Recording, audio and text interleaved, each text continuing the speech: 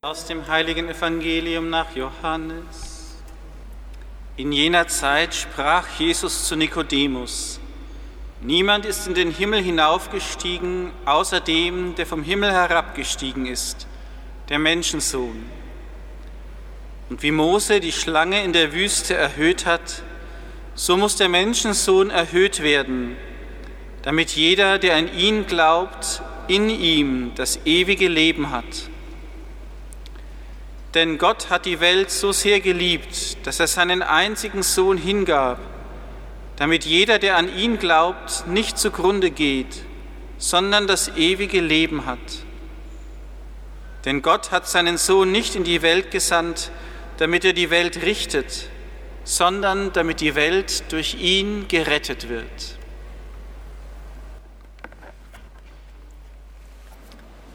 Liebe Brüder und Schwestern, es gibt einen Satz, der in diesem kurzen Evangelium gleich zweimal vorkommt. Damit jeder, der an ihn glaubt, in ihm das ewige Leben hat. Der Glaube, scheinbar etwas fast Normales, zumindest für uns, die wir jetzt hier sind. Und wir, die wir so, sagen wir mal, plus minus im Glauben stehen, scheint das oft auch ganz normal zu sein, dass wir glauben können. Wir kämpfen vielleicht mit dem einen oder anderen Zweifel, dieser Sorge, jener Schwierigkeit im alltäglichen Leben, die so unsere Aufmerksamkeit an sich zieht. Aber wir werden uns selten bewusst, dass uns eigentlich im tiefsten dieser Glaube immer trägt, dass er da ist, damit jeder, der an ihn glaubt, das ewige Leben hat. Es wird uns selten bewusst, wie es uns wohl gehen würde, wenn wir diesen Glauben nicht hätten.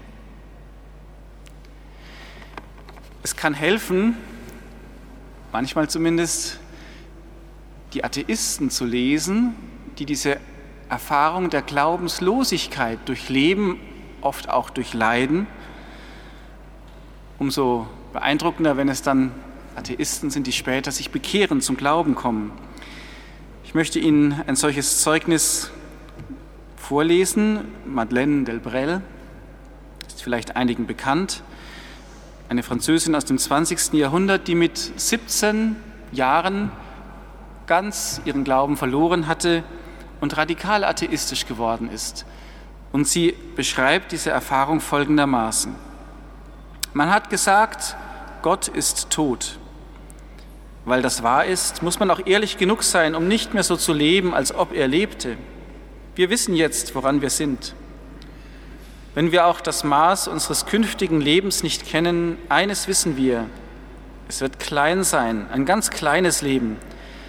Für die einen wird Unglück den ganzen Raum ausfüllen, für andere wird das Glück mehr oder weniger Platz einnehmen.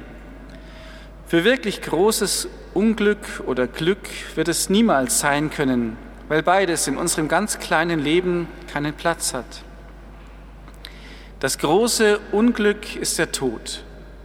Angesichts seiner wird man realistisch werden müssen. Ich sage werden. Ich bin überrascht vom allgemeinen Mangel an Lebensvernunft. Freilich bin ich erst 17 und viele Begegnungen stehen mir noch bevor. Die Revolutionäre interessieren mich, aber sie haben die Frage schlecht verstanden. Sie können zwar die Welt aufs Beste einrichten, aber ausziehen muss man doch, wohl oder übel. Die Verliebten sind radikal unlogisch und kaum belehrbar. Ich liebe dich auf ewig. Sie wollen nicht davon Kenntnis nehmen, dass sie zwangsläufig untreu sein werden und dass diese Untreue tagtäglich näher rückt. Und die Mütter, die Armen, die tun sich schwer, keine Dummheiten zu sagen. Mein Kleines, wie wollte ich, dass es glücklich sei? Versucht ihnen einmal beizubringen, dass sie nur Futter für den Tod herstellen. Ich will keine Kinder. Mir genügt's, täglich vorweg dem Begräbnis meiner Eltern beizuwohnen. Und dann gibt es Leute, die sich amüsieren, die die Zeit totschlagen, bis schließlich die Zeit sie totschlägt. Ich gehöre dazu. Alle stehen wir ganz nah beim wahren Unglück. Wird man den Mut haben, sich das einzugestehen? Kann man einem Sterbenden guten Tag oder guten Abend sagen? So sagt man ihm halt auf Wiedersehen oder Adieu. solange man sich noch nicht auszudrücken gelernt hat, auf nirgendwo, auf rein gar nichts. Soweit dieser Text einer 17-Jährigen, die ihren Glauben verloren hat. Wenn man der Glaubenslosigkeit in so radikaler Form begegnet, dann wird uns erst neu bewusst, was für ein Geschenk der Glaube ist, damit jeder, der an ihn glaubt, das ewige Leben hat. Der Glaube ist nicht einfach ein Accessoire, etwas, was man auch haben kann, damit man eben ein bisschen besser leben kann. Nein, beim Glauben geht es nach den Worten der Schrift um Leben und Tod, um ewiges Leben und ewigen Tod. Der Glaube ist tatsächlich schon hier auf Erden das höchste Gut. Denn selbst wenn ich alle anderen Güter habe, aber der Glaube fehlt mir, dann bleibt das Leben leer, wie wir es gerade in dem Text gehört haben. Und weil ich alle anderen Güter verliere, denken wir an das Buch Hiob, und ich habe dennoch noch den Glauben, dann habe ich etwas, was mich durchtragen kann, was mich bewahrt vor der Verzweiflung. Wenn der Glaube ein so hohes Gut ist, dann ist er auch das Wertvollste, was wir einem Menschen schenken können. Gerade weil der Glaube so kostbar ist, deswegen ist auch die Evangelisation so wichtig. Evangelisation heißt ja nichts anderes, als diesen Glauben anzubieten, Zeugnis davon zu geben, einzuladen, um andere auch den Mut zu geben, zu glauben. Letztendlich stehen wir auch heute Abend wieder dafür, wenn wir die Türen öffnen, wenn wir vielleicht auch hinausgehen bei Stay and Pray und Menschen einladen in die Kirche. Wir laden sie ein zum Glauben. Hab Mut zu glauben, hab Mut, dieses Geschenk des Lebens anzunehmen. Das ist etwas Wunderbares, etwas Wichtiges, auch etwas Dringendes und gleichzeitig ist die Evangelisation immer auch etwas Heikles. Denn beim Glauben geht es um das Allerpersönlichste. Es geht um meine persönliche Freiheit. Es geht um die tiefsten Entscheidungen meines Lebens. Und es ist ganz normal, dass wir da alle zunächst diesen Impuls haben, das will ich schützen. Da will ich mir nicht so leicht von anderen dreinreden lassen. Daher auch das Zweischneidige des Wortes Mission. Niemand will missioniert werden. Natürlich wäre das ein Missverständnis des christlichen Sinnes, aber es ist vielsagend, dass es diese Wortbedeutung gibt, jemanden missionieren als eine Art gewaltsames Eindringen in seine persönlichen Überzeugungen. In der Tat, so kann Mission nicht funktionieren. Mission, Evangelisation muss zwei Haltungen verbinden, die auf den ersten Blick fast widersprüchlich erscheinen und die doch zusammengehen. Nämlich auf der einen Seite äußerste Leidenschaft und Hingabe, Einsatz für den anderen Menschen, weil er mir wichtig ist und weil der Glaube so wichtig ist. Alles zu tun, um den anderen einen Weg zu öffnen, einen Zugang zu diesem kostbaren Geschenk des Glaubens. Und auf der anderen Seite gleichzeitig eine große Zurückhaltung, einen hohen Respekt vor der Person des anderen, vor der Freiheit des anderen, vor der Geschichte des anderen, vor der Glaubensgeschichte, vor seinen Überzeugungen. Keinesfalls ein Eindringen in seine innerste Persönlichkeit, in seine freie Entscheidung, die frei bleiben muss.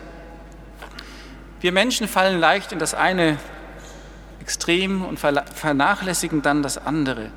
So gibt es ganz begeisterte Missionare, die die anderen eben fast zu sehr bedrängen, oder die anderen, die mit ihrem Glauben so sehr hinter dem Berg halten, weil sie ja niemanden vereinnahmen wollen, aber dann vielleicht auch nicht das Wort sagen, das eigentlich helfen könnte.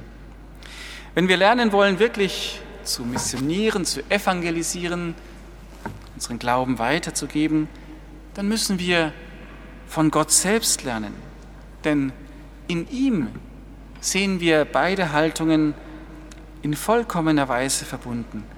Er hat diese leidenschaftliche Hingabe für den Menschen, diesen Einsatz bis zum Letzten und gleichzeitig diesen vollkommenen Respekt vor der Freiheit des Menschen. Und in gewisser Weise feiern wir das genau heute, wenn wir Kreuzerhöhung feiern, wenn wir schauen auf das Kreuz. Denn da sehen wir beides. Wir sehen Gott hat wirklich das Letzte gegeben für den Menschen. Er hat alles getan.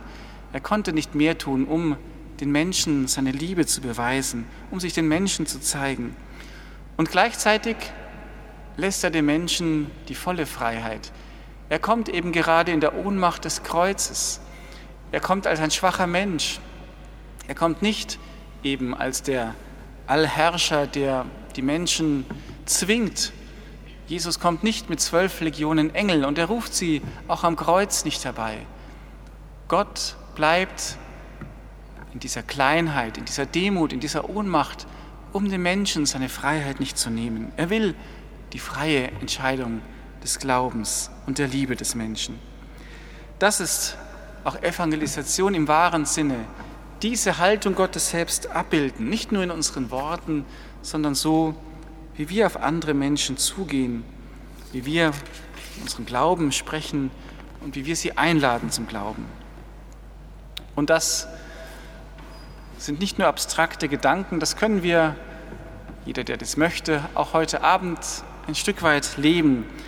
Wenn wir selbst eine Zeit des Gebetes nehmen, um auf diese Liebe Gottes zu schauen, die uns in der Eucharistie entgegenkommt. Die Eucharistie ist ja Gegenwärtigsetzung des Kreuzesopfers und der Auferstehung Jesu. Und wenn wir dann geprägt sind von dieser Haltung Gottes den Menschen gegenüber, dann können auch wir hinausgehen und vielleicht mit einem Licht die Menschen einladen oder einfach da sein und sie empfangen, wenn sie kommen.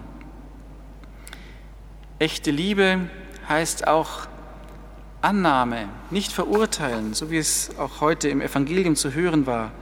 Gott hat seinen Sohn nicht in die Welt gesandt, damit er die Welt richtet, sondern damit die Welt durch ihn gerettet wird. Wie oft ist unser Blick auch von uns als Christen ein verurteilender, wenn wir allein durch die Straßen gehen und uns denken, was ist denn das für einer?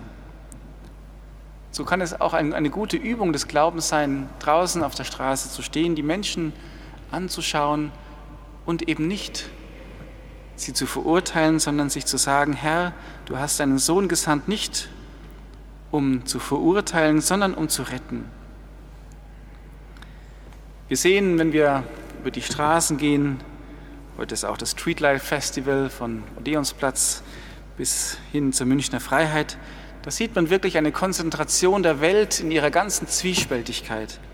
Und dennoch, Gott liebt diese Welt und jeden Einzelnen in dieser Welt, egal wohin sie sich verirrt haben, die Menschen, sogar bis zu denen, die in fanatischer Weise die Kirche bekämpfen. Gott hat seinen Sohn nicht gesandt, um die Welt zu verurteilen, sondern um sie zu retten. Und wenn wir in dieser Annahme der Menschen auf sie zugehen, sie einladen, wenn wir das mit dem Respekt verbinden vor jedem einzelnen Menschen, vor seiner Freiheit, vor seinen Überzeugungen, dann bilden wir etwas ab davon, wie Gott selbst auf die Menschen zugeht, wie er sie einlädt zu glauben. Mit dieser demütigen und hingebenden Liebe hat Jesus am Kreuz alle an sich gezogen. Das feiern wir an Kreuzerhöhungen, dass der Herr dieses Werk für uns getan hat und dass er nicht aufhört, die Menschen mit seiner demütigen und hingebungsvollen Liebe an sich zu ziehen. Und im Blick auf das Kreuz lernen auch wir den Stil, wie wir leben und evangelisieren können. Es ist der einzige Weg, auf dem die Evangelisation Frucht bringt, wenn wir uns prägen lassen von seiner Liebe und in seinem Stil, in dieser Haltung des Herzens auch heute auf die Menschen zugehen. Dann kann auch unser Wirken Frucht bringen. Amen.